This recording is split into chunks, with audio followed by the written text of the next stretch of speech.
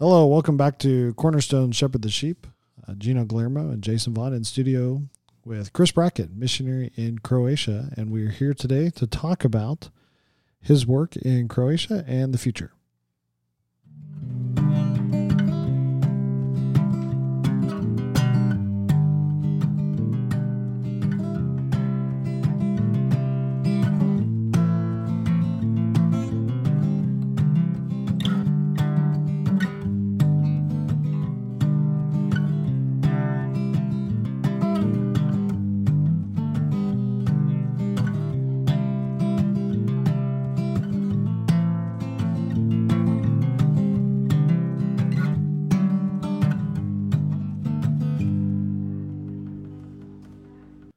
All right. Good day. It's good to have you in studio today, Chris. Thanks for joining us. I know you're over there on the East Coast right now, so welcome. Yeah, it's great to be with you guys. Thank you for setting this up, and it's a great opportunity to get to know, share a little bit about what God's been doing in Croatia and what we've learned throughout the years we've been there. Yeah, you're probably our most seasoned missionary, by the way. Wow. Yes, I think probably by 10 years. Wow. I still think of myself as a rookie, making rookie mistakes. So, right? How long has it been in Croatia for you? we went. So we've been there almost 25 years, 24 years this year. 24 years. Wow. Man. Yeah. I don't think, I'm trying to think who of our missionaries, we have two that are leaving, have just left. So they're not even, they've been not a year in. Wow. Yeah. You've got everybody by, I think, 15 years. Yeah. They can, you can help consult if we'll give them your number. Yeah. Feel free. We love to work with younger missionaries and have had that opportunity in Croatia, even as people have come to the field and just looked at them and thought, we went through a lot of this stuff. A lot of it we've suppressed and don't remember maybe too freshly, but we know those struggles are real, and we just Nina and I try to do what we can to ensure as much as possible a long-term ministry for these guys who are making a pretty huge sacrifice and a really significant transition to another culture, another language, and oftentimes they're bringing their kids along with them, and that has its own special challenges. So. Right. Well, you are, so you went to Croatia, and maybe just tell us a little bit about what your mission was and how that's adapted a little bit over time. Sure. So we went out 24 years ago, just Nina and I. So that is something that we look back and we're very thankful for, because our kids grew up on the mission field, and that's what they knew, and they loved being on the mission field. We went out with two other families from Grace Community Church and Master Seminary, all recent graduates, to work with a national pastor, Miško Horvatek, and he was a graduate of Master Seminary as well, a few years ahead of us. It was about 3 years after the war for independence had kind of ended there in former Yugoslavia.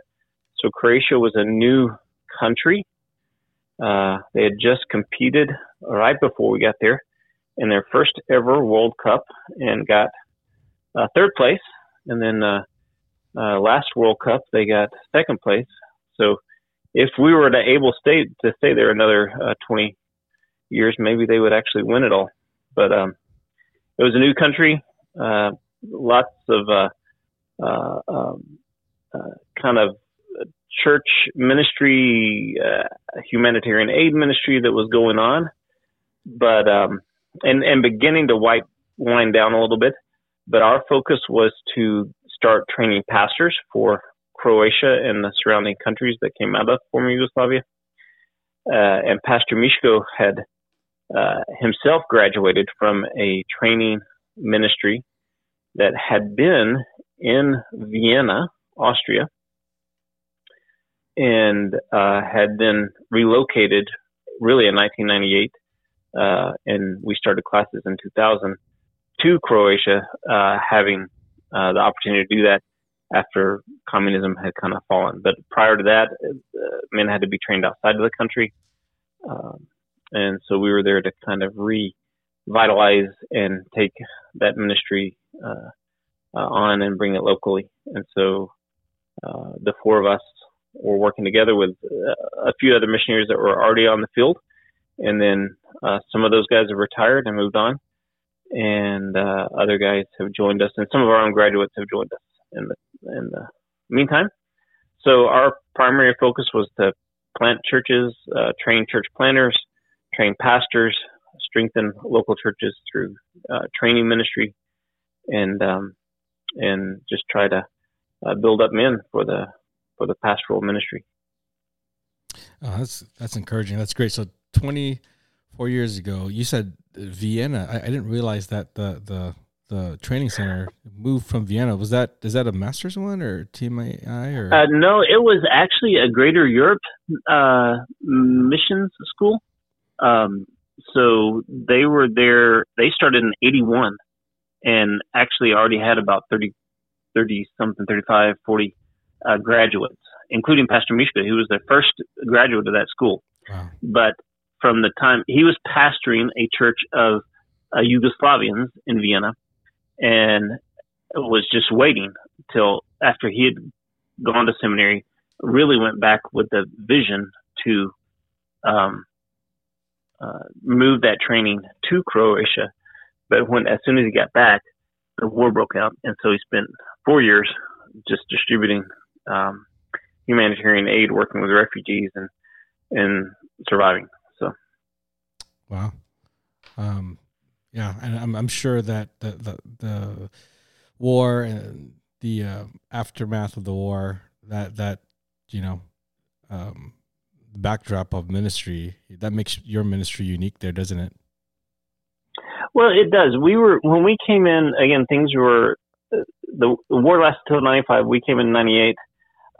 One of the big transitions for us was that much of ministry in the years prior to coming was based on humanitarian aid.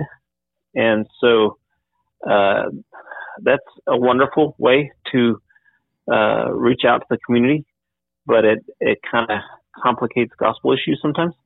Mm-hmm. And so instead of coming to the church to get your bills paid or to get food, we had to help people understand they were coming to church to know Christ, to grow, and to serve one another. So that was, and of course you want to meet needs, and there were great needs early on. Croatia has, in one sense, gone from crisis to crisis as far as being a developing country and small with limited resources. But in another sense, it's a completely different country than when we got there 24 years ago, just in resources and things that are available.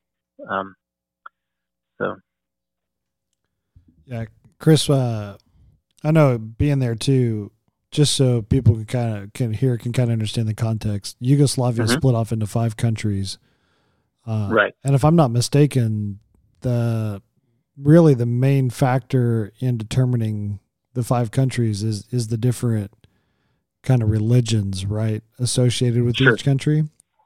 Exactly. So Yugoslavia was a man-made country. It was not a traditional land. So after World War I, a group of men got together and decided, okay, we'll make this one country, communist country. All right, it eventually became communist. It was a kingdom prior, and so it's right located at the collision of 3 world religious empires. You have the Roman Catholic Empire coming from the west, and then you have the Eastern Orthodox Empire coming from the northeast, and then you have the Muslim Empire coming up into Bosnia. So you have all 3 of those world empires in one place, and they made a circle around it and said, let's make a country out of this and bring these people together. And that didn't work. So that's why they say that every generation there has to be a war in that area. And so to be Bosnian is to be Muslim. To be Serbian is to be Orthodox. To be Croatian is to be Catholic. So they're, in some ways, I would say religion is more of their national identity because of that than even in other parts of Europe that we might think as Catholic countries, where it's Catholic because it's thoroughly culturally Catholic, but it's not so much your identity, if that makes sense. It's not your national identity. Right. And so that obviously complicates evangelism. To leave behind the Catholic context in Croatia, you have the dilemma of being considered a traitor to your country. But of course, you also have that social angst that you're essentially admitting that everyone in your family, the religious, the non-religious, that they're all lost, and so it's a enslaving, dark religion that we know is based on man's works and man's accomplishment, and not on the gospel. They worship a false image of Christ. In fact, here at the end of June is this sad holiday called Corpus Christi, which, growing up and going to school in Texas, I thought Corpus Christi was just a coastal city in South Texas, but it's actually a holiday, a Catholic holiday, and you see these young kids all dressed up in their robes and things marching around through town behind this priest that's got this golden thing in the shape of the sun with a little glass bauble in the middle of it that has a piece of the host, and it's like in their minds they're marching around following Christ. That is their God. And until you see it, it's hard to describe, but it is gross idolatry. And you look at it and you think, surely you understand that Christ is more than this. But as you know, Catholicism has a lot of superstition kind of mixed up in it, and local culture, whatever the local culture is, the Catholic Church will absorb and adopt. So, yeah, that's the interesting part. I don't know that Americans always realize that, and I mean, I would never claim to fully realize it. Only having just seen, 1/1,000,000th of a fraction of what you've seen, to realize that the Catholic Church in Croatia is different than the Catholic Church here. Right. Or the Philippines. Nina's Filipina, right? Yes. You would never get a Croatian Catholic to volunteer, plead to be hung on a cross or to be whipped for Easter. And plus you have even animism mixed up in the Catholic Church in different parts of the world, whether it's the Philippines or maybe Africa. It just adopts and absorbs the culture around it. Yeah, that's very, yeah. I mean, we understand why they would do that. To an unbeliever, they're going to have a different take on that. But, basically that's one of the reasons why, it's hard for us to stand up and say, yeah, the Catholic Church are fellow believers with us, because, that kind of evidence again is, that kind of reasoning again is evidence of unbelief.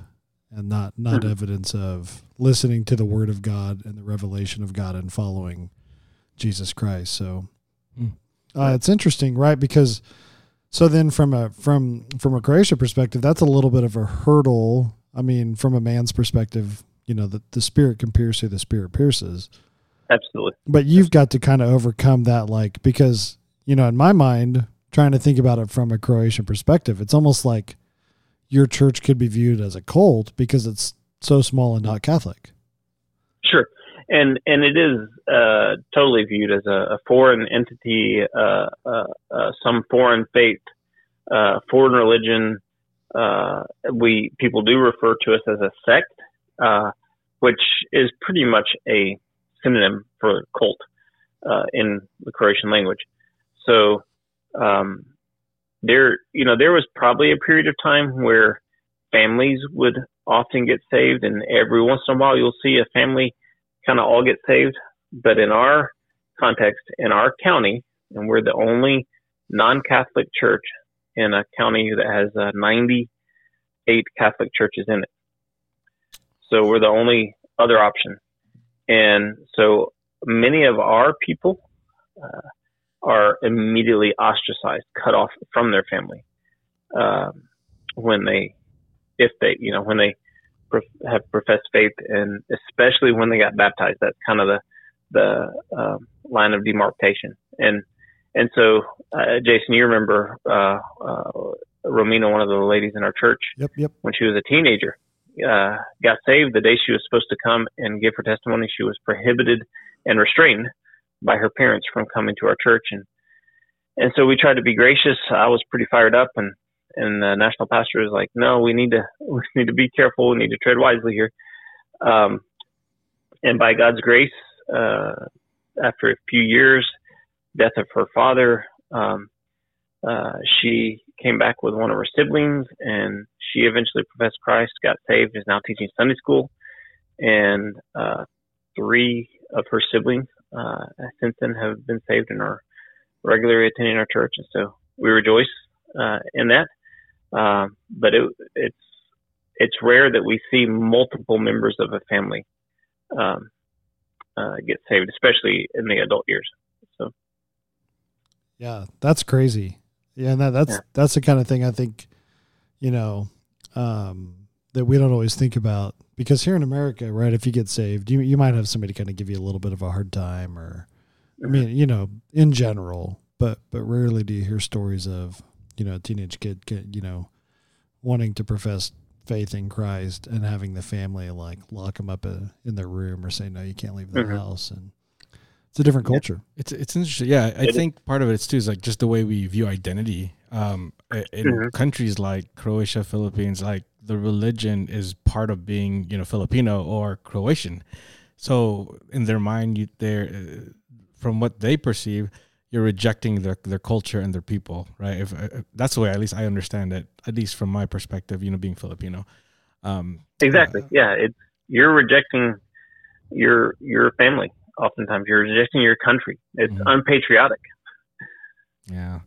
Yeah. You're letting down the community. Yeah. Yeah. You get a glimmer of that in Hebrews. I really think the context of Hebrews is that's the exact thing, right? Like, you get this picture of, you left you're leaving the Jewish family. It's almost like, I love the imagery of you leaving the mafia. You don't leave the mafia, you don't leave the mafia without ending up out, 30 miles outside of town, 6 feet in or somewhere. So, right. Yeah. Right. Yeah. So, and why would you want to, right? Look at all the benefits. Well, yeah. But it's a shame culture too. Probably similar to the Philippines, right? You don't bring shame on the family. Certainly in the mafia, the same way you don't bring shame on the family. And yet that's what happens. So. That's a common. That's interesting you say that, because I'm starting to notice, and I don't know, in unbelief, it's interesting. There's still, as much as unbelievers talk about. We need to be inclusive, and that's one of the knocks on the church. I was reading an article by, I can't remember who wrote the article now, but he had an excellent point that really there is not a single community in the world that is actually all inclusive. They all have some level of rule. So everyone is actually exclusive at some point. And he gave an example of, and he even said, and the people that advocate for inclusivity don't realize it, but they actually are on board with exclusivity. He was like, what do you do in an LGBTQ community when a board member gets saved? He said nobody ever then gets mad at that community for removing the saved member off the board, because they'll all say, well, he's no longer in line with the board. And so it's interesting then to flip that around and accuse Christianity of being, which is interesting, right? Because we're the only community that says, hey, you can actually be a part of this community, and God wants you to be. Place your faith in him, turn from your sins and follow him. And you're a part of a loving, generous community where there's forgiveness and eternal life. And so It was a really good argument. I'll have to figure out who said that later. Yeah. So interesting. Yeah. So they're in Croatia. I think those are probably because you kind of you wear dual roles there. On the one hand, you're help with the Training Institute, so you're helping to equip guys for pastoral ministry. I know you guys have offered other classes, even just to lay people who maybe want to grow in counseling or other areas too. So you've really done even an equipping of believers in the country. Sure, and that's a key point, and something that I think churches in the States need to understand about missions is there's just, even if you're in a town and you feel like you're alone, we're the only expository preaching ministry, there's not a lot of like-minded other churches, there are still amazing resources available and amazing resources in your language that are available to you. Whether it's online resources, especially now, classes, training. But you get into other countries there's just very few resources. We've probably translated 30 books now, and besides those 30 books, there's probably not 20 books, certainly not 20 books in Croatian language that I would recommend to our believers to read. For their own, spiritual benefit and growth. So, you can't download hundreds of sermons or listen to all kinds of lectures. And oftentimes, you really don't have anything between hearing the gospel preached week in and week out, because many of these countries and mission fields are so focused on evangelism, and going to theological school. There's this wide gap of unfulfilled, unavailable local church training, whether it's simple discipleship, whether it's getting a class on the overview of the flow of the Bible, theology class that helps you kind of, categorize and pull things together and systematize things in your mind. None of that exists. And so we try to help churches through training seminars. We did create a curriculum to train pastors to lead and pastor and feed flocks. But also we're trying to, one of the things we'd like to do is make available more and more just kind of basic classes, a 10-hour overview of the New Testament and a 10-hour overview of the Old Testament, because people just don't understand and haven't read through even the scriptures with understanding. There are a lot of people who read the Bible in the churches, but it's kind of like you take your 2 Psalms and every morning like vitamins, but they don't see the big pictures. And guys that are hungry, guys that are enthusiastic and are learning, I hear all the time, well, I listen to Sproul, I listen to MacArthur, I listen to Paul Washer, but they're experts on the gospel, but they don't see the big picture. Mm-hmm. They've been very selective in what they've heard in their biblical content. And so it makes them, maybe unidimensional in their understanding, a little bit undeveloped as far as their recognition that people grow differently, and it's all about the gospel and understanding the gospel and preaching the Reformed soteriology, and that's all they know. Mm-hmm. They have undeveloped views of the church. So one of the things that we do have an advantage. Croatians know English. It's very common. All their media is in English, and so we're trying to just introduce Croatians to some of the online resources that will help round them out and give them a fuller picture. That's a very interesting observation.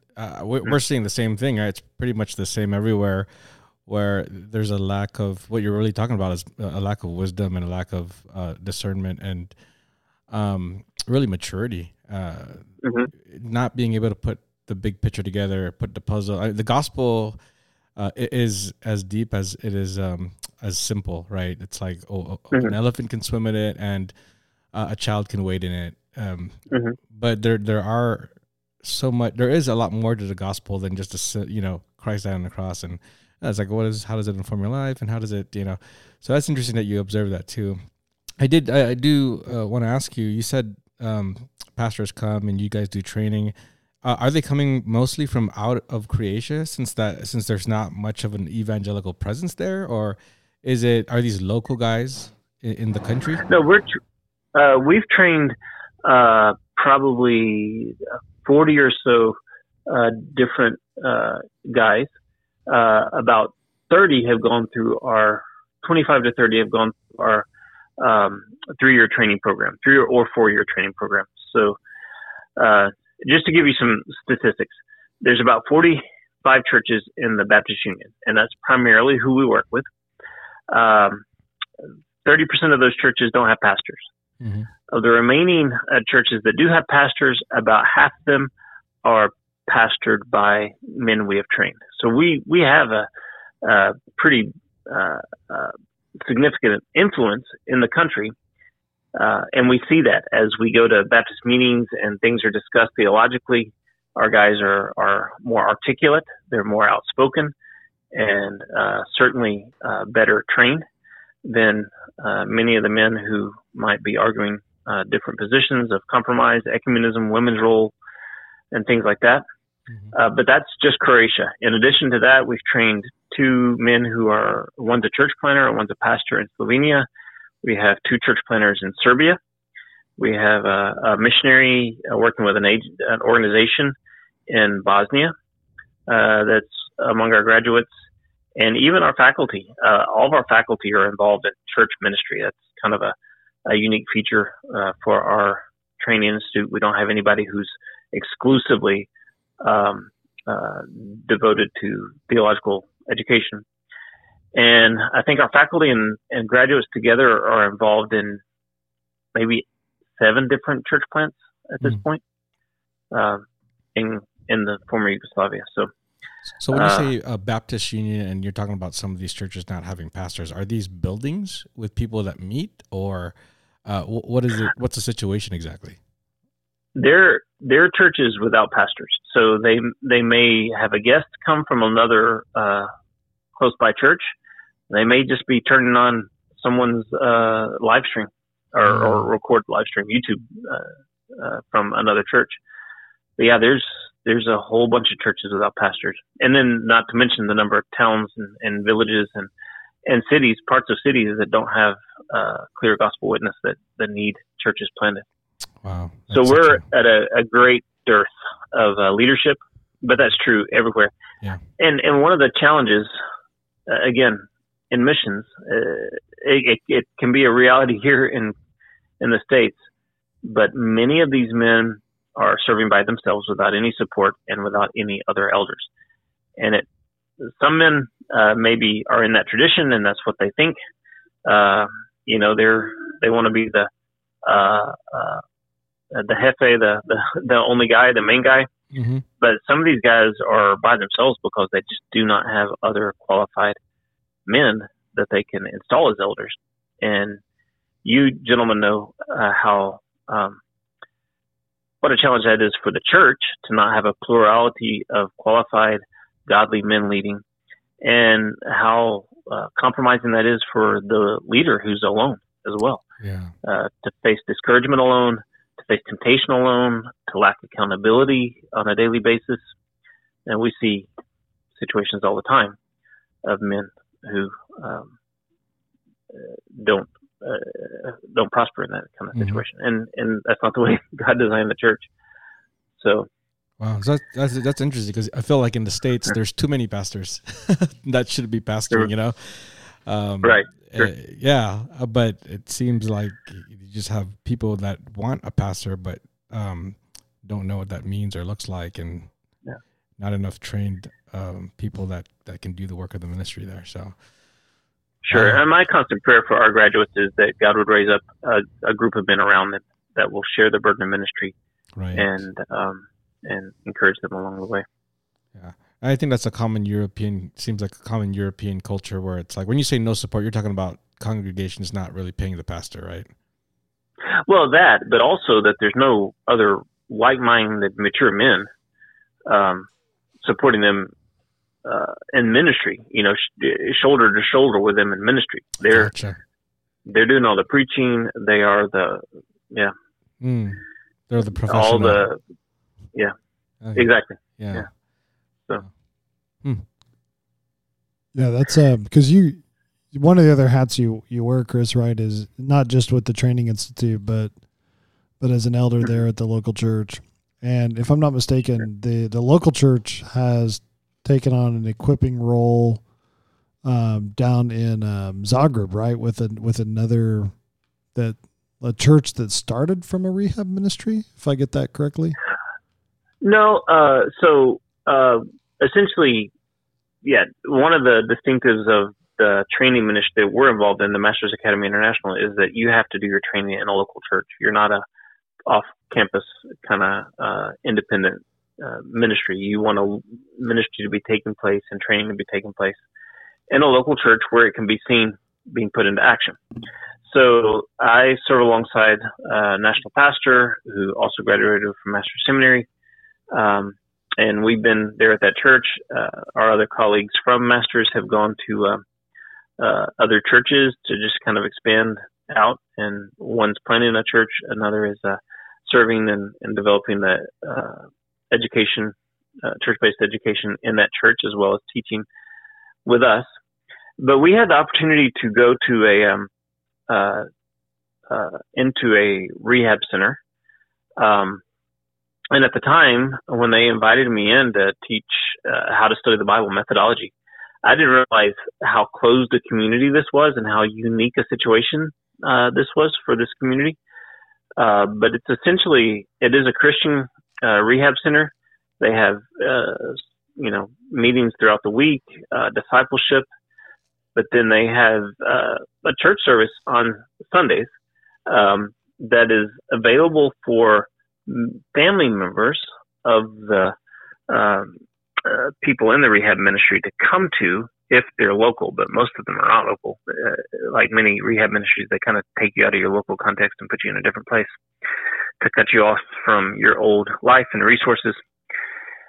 And so that rehab ministry has grown a lot and has developed a lot in their theology, and it's really exciting to see. But over the years that I've taught there, after I taught all the leaders, which was about 20 of them, how to study the Bible, I spent another class with the small group of leaders, the preachers, 4 guys, and taught them how to, put together the sermons and essentially do expository preaching. But it is a rehab ministry, so it's global. So they have their own responsibilities with what's going on in their organization, and I continue to maintain a relationship with several of the guys. I disciple one of them who has gone on to another city to start that rehab again, but he's also alongside that doing a Bible study. So it's just kind of a unique opportunity that at the time I didn't appreciate as how unique it was. But we just tried to navigate carefully because they have, as a community, their own rules and challenges and uniqueness.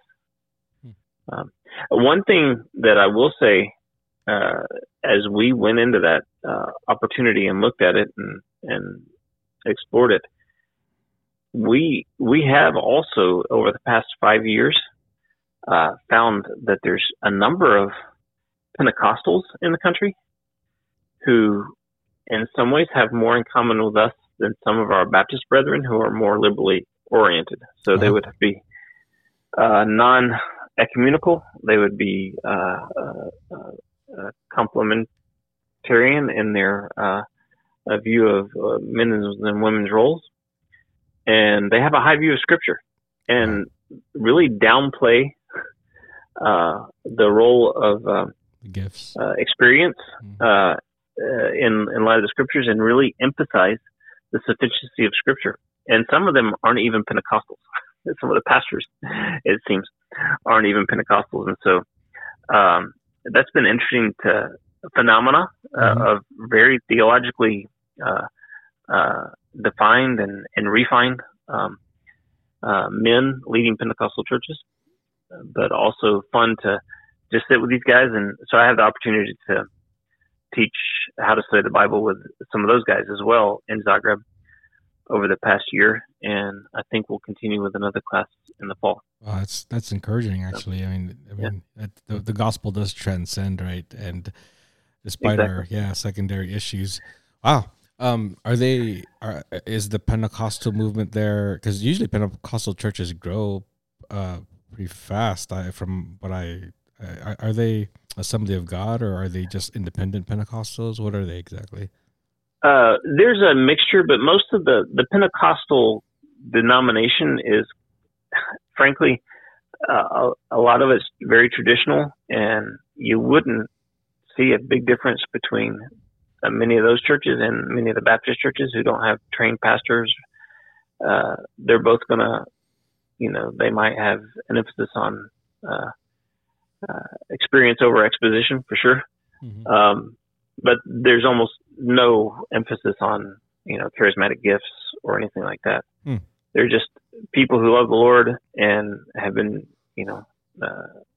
around as a body for 20 to 30 years, and hope that someone comes and feeds them on Sunday from the Word, but not exposed to expository preaching, not exposed to sound theology, not having men who are equipped to lead them. So, it's interesting. There was definitely explosion of growth 25, 30 years ago, but a lot of those churches are kind of stagnant and are especially without leadership. I've learned you don't judge an SBC church because it's an SBC church, because the spectrum is pretty broad. And I think that's my experience with the Pentecostal church, even in Oklahoma. You could have one. Sure. Yeah. You could go into 3 Pentecostal churches, and one you might think is like a kind of what Chris said, a traditional Baptist church. Then you go into another, and you're like, is this just a crazy dance? Do they actually even preach the gospel? And so, but what's interesting is I actually found, aside from the charismatic gifts, some of the Pentecostals I knew in Oklahoma, you would have thought they were like Reformed Baptist, or you'd have thought they were like-minded until they said, "Oh no, we believe in like speaking in tongues and healing." Mm-hmm. But even then, you'd listen to them, and it was like that's not even a main part of their service. They just conceptually believed in it. Right. Yeah. Right. Exactly. Yeah. And they don't want to rule it out. Yes. Mm-hmm. Yeah. Yeah. Which is an important nuance for us to realize too, that somebody might be charismatic only in the sense that they don't want to rule it out. Mm-hmm. And it doesn't mean that, it's just that I don't want to rule it out. Not, right. That's, which is different from, oh no, if you don't have these gifts, then you're not saved. Right. Exactly. Yeah. Very important nuance here. Yeah. Mm-hmm. Yeah. And look, when someone says God spoke to me, that could mean while I was studying the scriptures this morning, that could be God brought something to remembrance that I've studied in the past, or it could be an audible voice. And it just takes some time and untying that knot a little bit. We can't react every time someone says, God spoke to me this morning. That's very true. Because, I agree with you. We want God to speak to people, right? Yeah. Through those scriptures. Yes. We want people to be in tune and to be growing in their walk with Christ. Yeah. No, you're right. And honestly, even you saying that, like sometimes I feel like what social media has done is it's created phrase police, right? So certain phrases automatically get assumed with nefarious, false motives. But like you just pointed out, like, if you're sitting on an airplane and you hear this, like in your head's like, share the gospel, are you gonna get off the plane and be like, well, that wasn't God? Yeah. Exactly. Every community has their own language, and so you almost have to learn that language and find out what they mean. Because if you assume, like, you might burn a heretic, and he wasn't even a heretic, you know what I mean? Right. So, yeah, even the word heretic is a it's a language that we what you mean by that and what I mean by that are maybe two different things.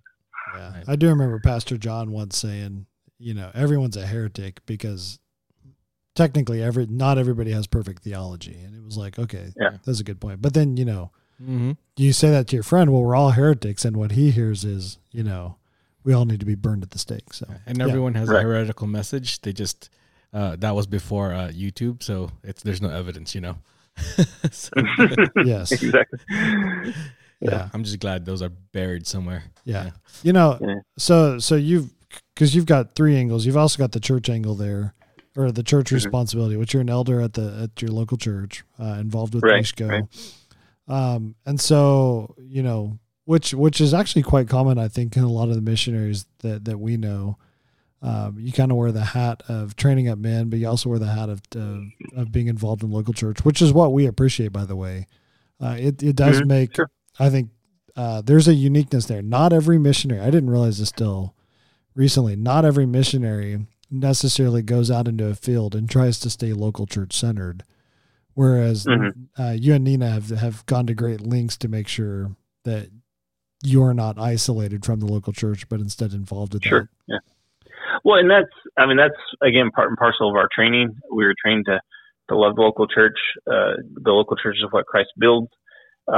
It's just the reality that as men have gone out, and that was really the beginning of the Masters Academy International over 20 years ago, that as men went out from Master's Seminary, it was very common that we were asked to provide some training to equip men, either and in some countries, and again, this can be a cultural issue, we may be equipping pastors who have a deficit in their training.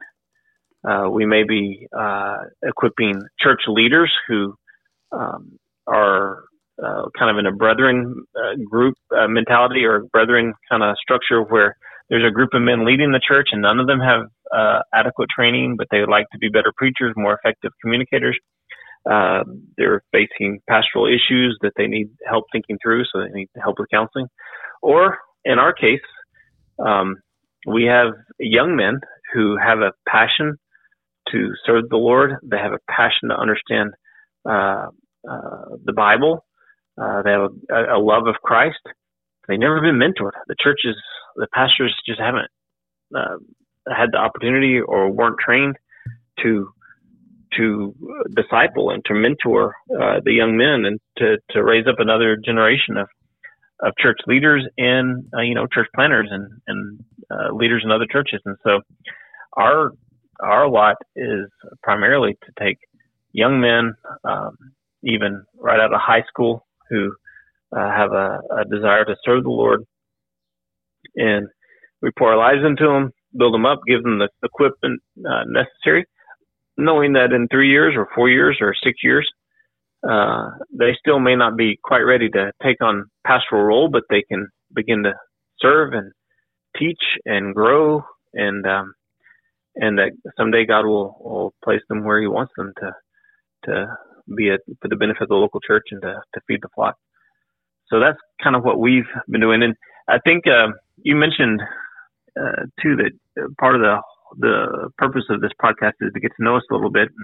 You mentioned my wife Nina. We've been there. We went there 25 years ago. Just kind of briefly, we have 3 wonderful daughters. 2 are back here in the States, and just very thankful for how God's worked in their lives, and that they had the opportunity to grow up on the mission field.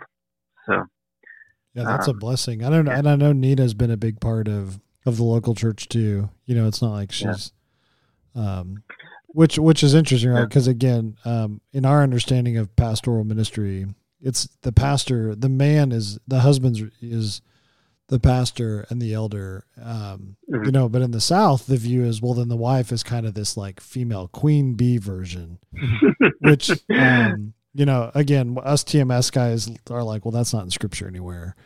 But again, Mm. you do have a wife that has a heart for women, who has poured herself into women, who has, been a support to you, traversed the ministry with you, helping you Sure. both as a spouse and as a local involved member of the church. And so that's a wonderful benefit to have. Absolutely. Nina married me because she wanted to go to the mission field and she knew she wouldn't be able to go by herself. So I was, but yeah, she loves missions. She wanted to go to former Soviet Union. But after we got married and looked at the different options that were available to us and the needs that were on the field, we ended up in Croatia. And if it weren't for her, I would have gone, 24 years ago, and no one would have ever heard from me.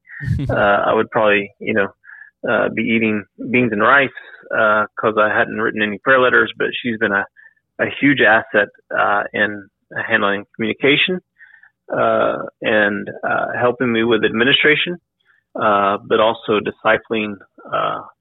First and foremost, our three girls, but she's been heavily involved in discipling women, leading women's Bible studies, and alongside me and encouraging and helping other missionary couples, younger missionary couples, and speaking as the opportunity arose into the lives of some of the students' wives and graduates' wives, as well as they take on ministry responsibilities and challenges. So very thankful for her. And wouldn't have survived this long without her at all. Right.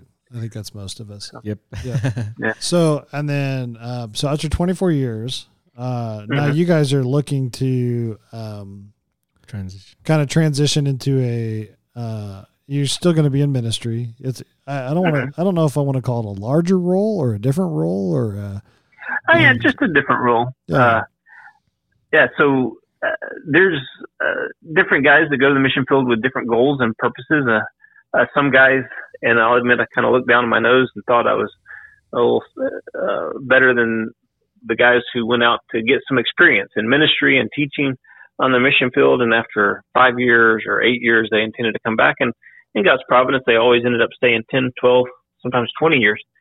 But they never intended to stay on the mission field. We were different. We went without any other plans. And Croatia is not a country where you can map out a very clear step-by-step exit plan. And so had been happy and thrilled in that role and never really thinking otherwise. But as our kids have gotten older and our parents have gotten older, you go out not thinking about dropping your kids off to college or helping your parents with health issues.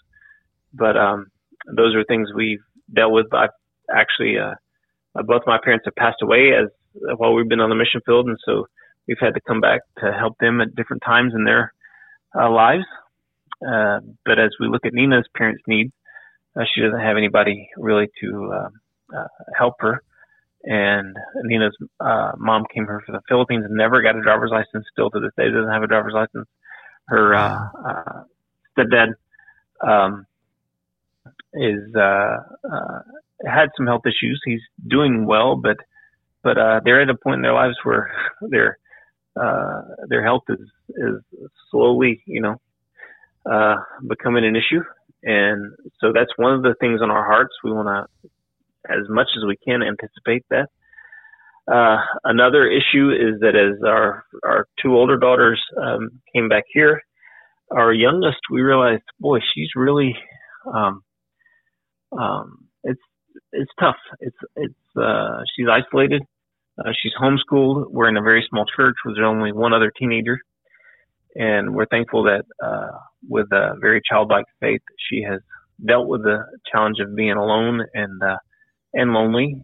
But I have a heart now over the past 2 years that of the missions enterprise, one of the people who faces the biggest challenge and the biggest loss is the youngest missionary child in the family.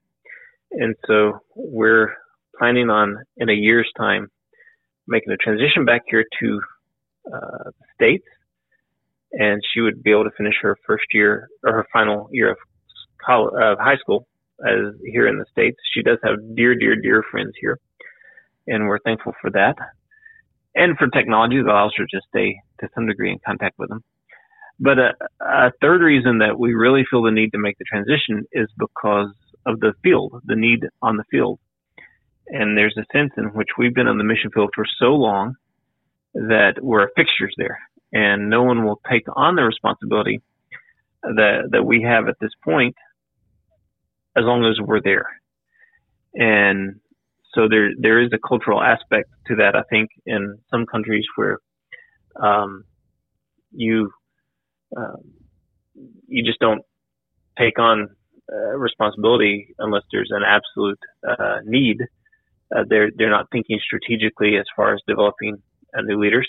But a missionary's task is to replace himself and to move on. And so the nationals will never take on the responsibility that I have. I've become convinced over the last 3 or 4 years that they'll never take that responsibility as long as I'm there full time.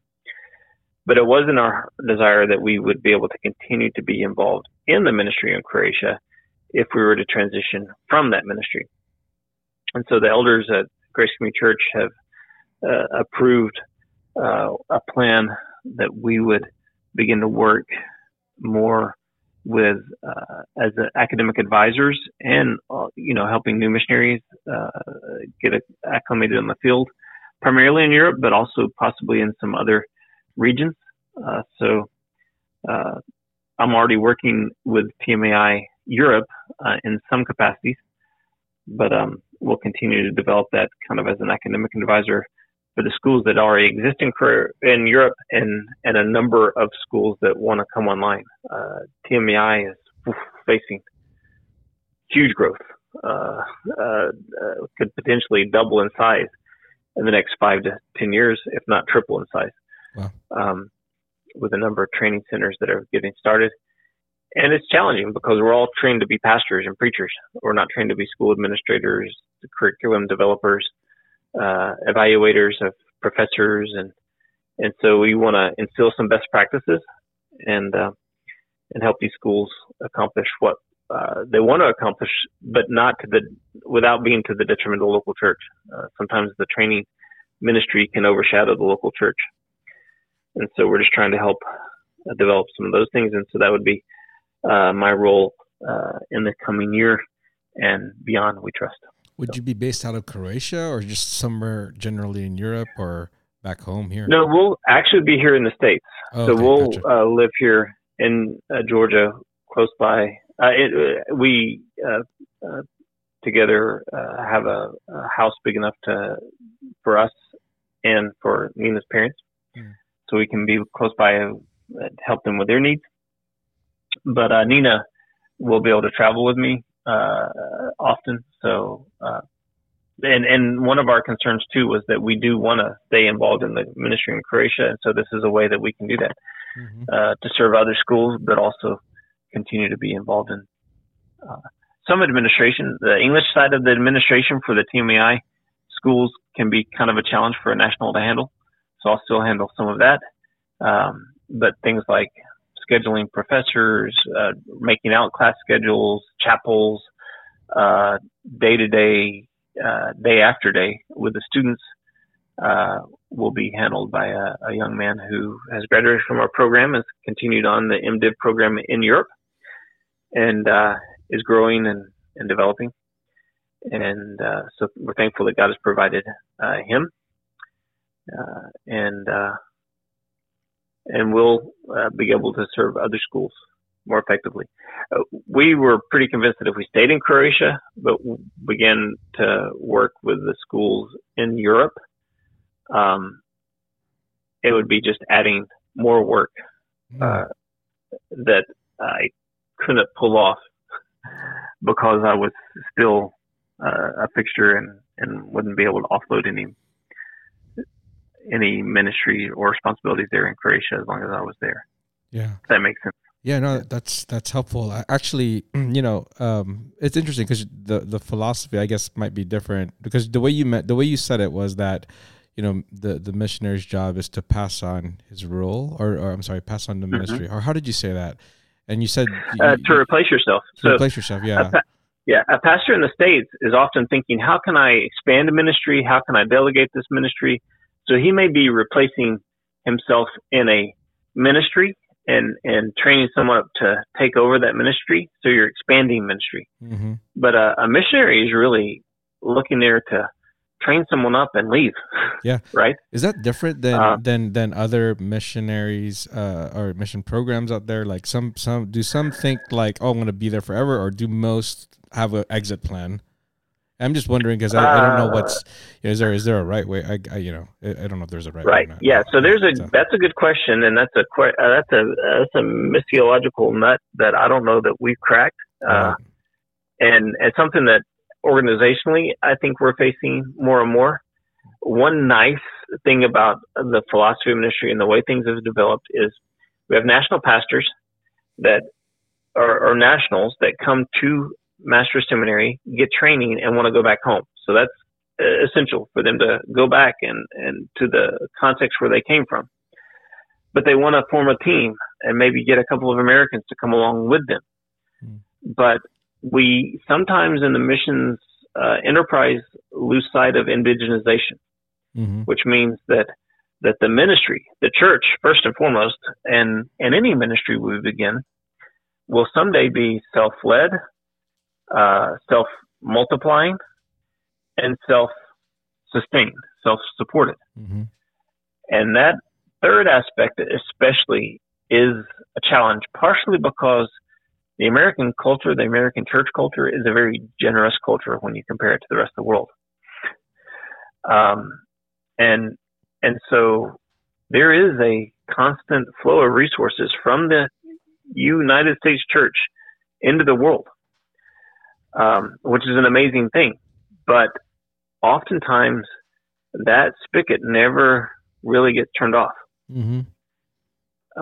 So it's not uncommon to find pastors of churches who could support their pastors, national pastors receiving support from overseas, from the West. And the question is that a healthy situation, especially in a day and age where things are getting harder and harder to transfer money, to sustain different, ministries. Does ministry ever develop if it's always built on the back of financing from the states? And so that's something we all need to work on, certainly for the church, and eventually even for the training centers. That is important.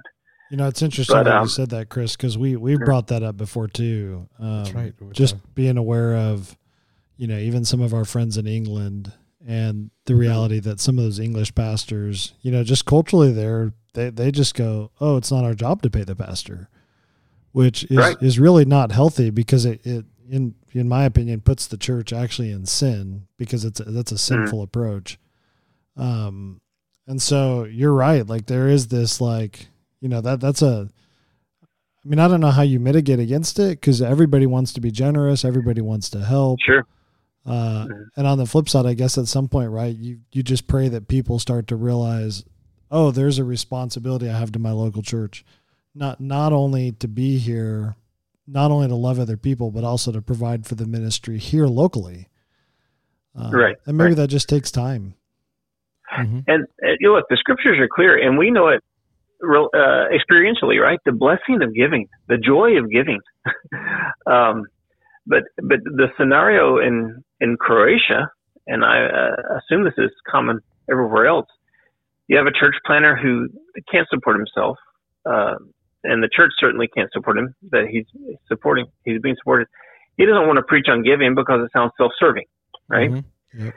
Guests don't want to preach on giving because they want to be invited back, They don't want to preach on an unpopular topic. And the missionaries don't preach on giving because the immediate response is, well, you live in a different world. You don't know what that's you just don't understand. Right. And so the topic of giving is often never touched on, and certainly not built into the DNA of the church. And then you might have a culture, a economy that's socialistic in mindset, and someone else is always going to pay. You might have denominations or that,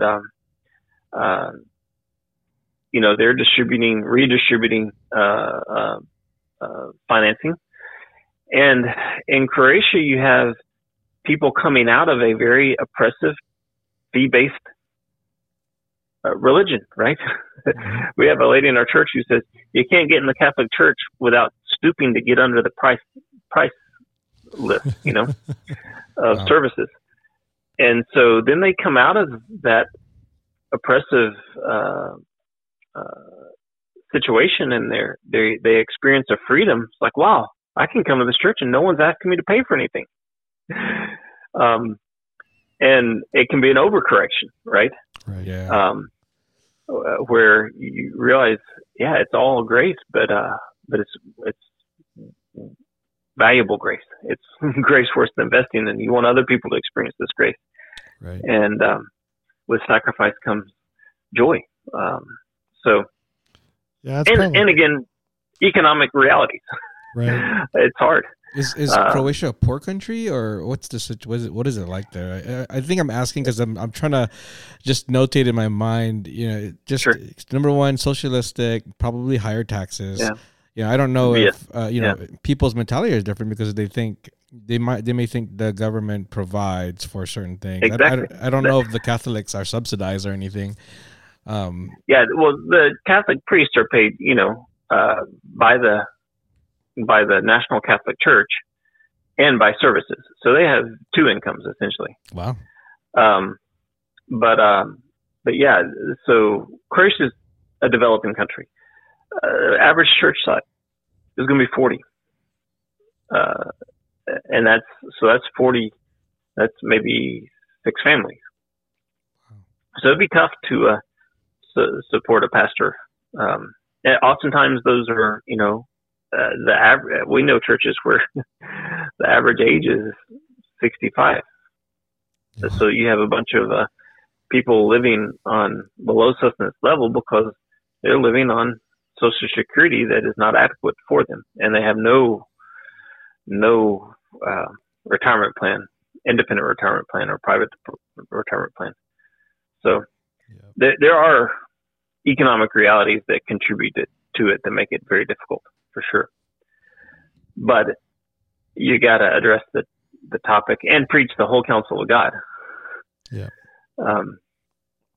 So those are issues that we all face. But, I mean, you can imagine the scenario.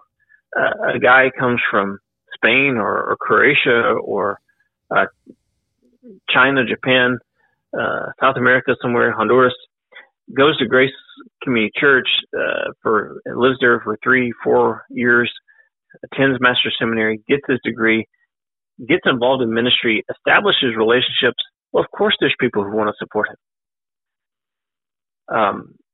But then there are legal issues in how you get that money to the person that are challenges now because of terrorism and things. So the transfer of money to individuals overseas is a growing challenge. But then there's questions about, is that the best thing for that church? If that church never takes responsibility for it, or doesn't have to initially take responsibility for their pastor, will they ever take responsibility for their pastor? So that's tough. Yeah. You almost have to think outside the box in that situation. I mean, yeah. Well, I know a lot of church plants in America have that issue too. Well, our problem is we don't have. It's like impossible to get a building these days. That's our challenge. Everything is just, quadruple the cost. But there are churches in the South, that The church plant means building first, pastor second. Right. And it means pastor gets a part-time job until the church can pay for both. So that they put that in a different order than we did. That's true. And we kind of said, no, like biblically, the only thing the Bible talks about is paying your pastor. It doesn't talk about paying for the building. But the building obviously serves the church too. So it's, you want to be at a point where, unless you want to go weird and be a house church. Mm-hmm. Sure. Yeah. Well, I mean, there's all kinds of benefits to having a building, right? I mean, my daughter's in a church right now that doesn't have a building. And so, it's wedding venues are expensive. Yep. And churches that have clear commitment to sound doctrine don't want to have non-members get married in their church because it's too risky, Right. And so finding a church where you can get married is kind of a challenge. It's interesting. 21st century challenges. I know. It's going to get crazy. Yeah. First world, for sure. Yep. Compared to the States. But again, so that issue of indigenization is really a tricky thing. Mm-hmm. And so there's a sense in which we all want to support a quality man, a godly man, right? You want to have that relationship, but then you're kind of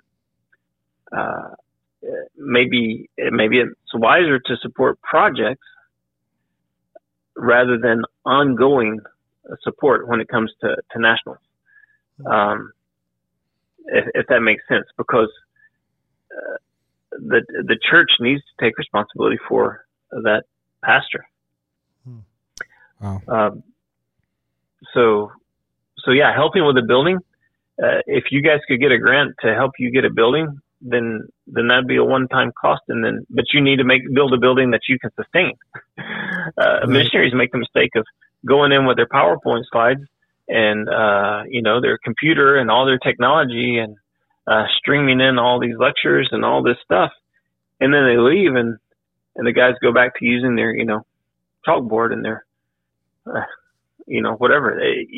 You do ministry in a way that's not sustainable. That's so true. I didn't even think about that. Yeah. That's wow. Okay. Yeah, these are the issues. It's interesting because you've been in this long enough to see some of these issues. Basically the international terrorism has changed the way you support people. But even in the New Testament, I almost wonder, because we don't get a clear picture. We know Paul takes money from one church to another to help support. But what we don't necessarily know outside of 1 Timothy, which is a command that the elder is worthy of double honor, that there's some kind of, that money is, it is your responsibility to pay your pastors. You know what I mean? And so you've got to handle that. Right. And if you don't handle that, it is a sin issue. But on the flip side, what we don't necessarily know is what you just said. Is it maybe better to help churches with kind of a project based and not commit yourself long term to that? I can see the value and the wisdom of both. So, sure. Yeah, sure. Probably for now a wisdom issue, case by case issue. Sure. Yeah. Yep. That's what I mean. That's what I mean by the thing through. Yeah. Yeah. So yeah, that's good. The thinking out of the box. You might just need a same philosophy about how can we do it so that it's sustainable and that might look different. Yeah. Yes. And you do the same thing as elders dealing with benevolence, right? Yes. Is this the best thing to help this family in this way at this time? And how are we making a long-term commitment to them, or are we making a short-term commitment to them? So. Exactly. It's all stewardship. Yeah. Yeah. Well, and that's what I know. Gina and I have been talking about this for a while. That and we talk about this with our church a lot because one of the things we've observed, sometimes I love being in a biblical centered church, gospel centered, but we've noticed sometimes there's a propensity for people to make rules that everybody in the church kind of has to follow. And so they make the mistake of holiness only looks like this. And they don't realize and that this is what you're kind of keying in here, and this is good, that there are some wisdom issues, right? And that it's actually probably wise sometimes for a family, to public school, not homeschool. And again, right, the factors involved with that are, there's so many variables. And so that's where you've got to know the biblical principles and be able to navigate the issues and then come to conclusions rather than just, kind of making carte blanche rules. Exactly.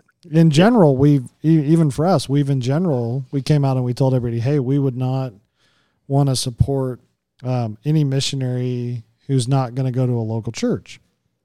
And that works great until all of a sudden a guy comes to you who you really like, and he's going to an indigenous tribe without a local church to try to plant a local church. Well, how do you then maintain that rule? And so if it's a rule, right, then we say no to this guy. But if we say, hey, from what we can tell, this guy has a plan, the team has a plan, they've got in everything order, they understand the danger of they understand what they're doing, they're navigating. So it was, at that point you go, well, okay, hey, actually we think it's wise to support this guy in this case. And so, it's hard, fast rules sometimes, though life can be easier, sometimes shoot you in the foot.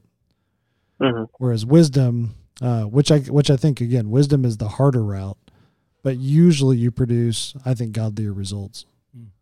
Right. Yeah. Of course. Yeah.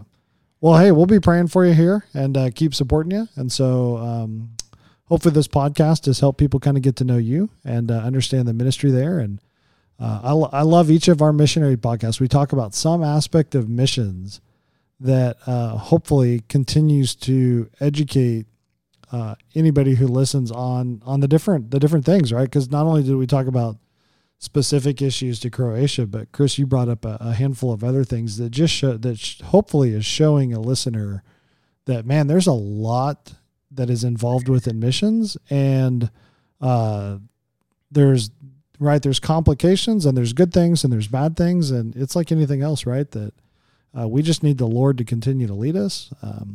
Chris, one of the things we pray for regularly is that Nina and you would always remember that the joy of our ministry is that our name is written in the Lamb's Book of Life. Right. And that, at the end of the day, may we celebrate and rest in Christ. But then we also pray, Lord, allow these ministries to reach unbelievers. And that those unbelievers would know you as Lord and Savior and be around the banquet table with us. I look forward to meeting somebody at a banquet table and the Lord being like, hey, you didn't know this person, but you prayed for this person for your entire duration.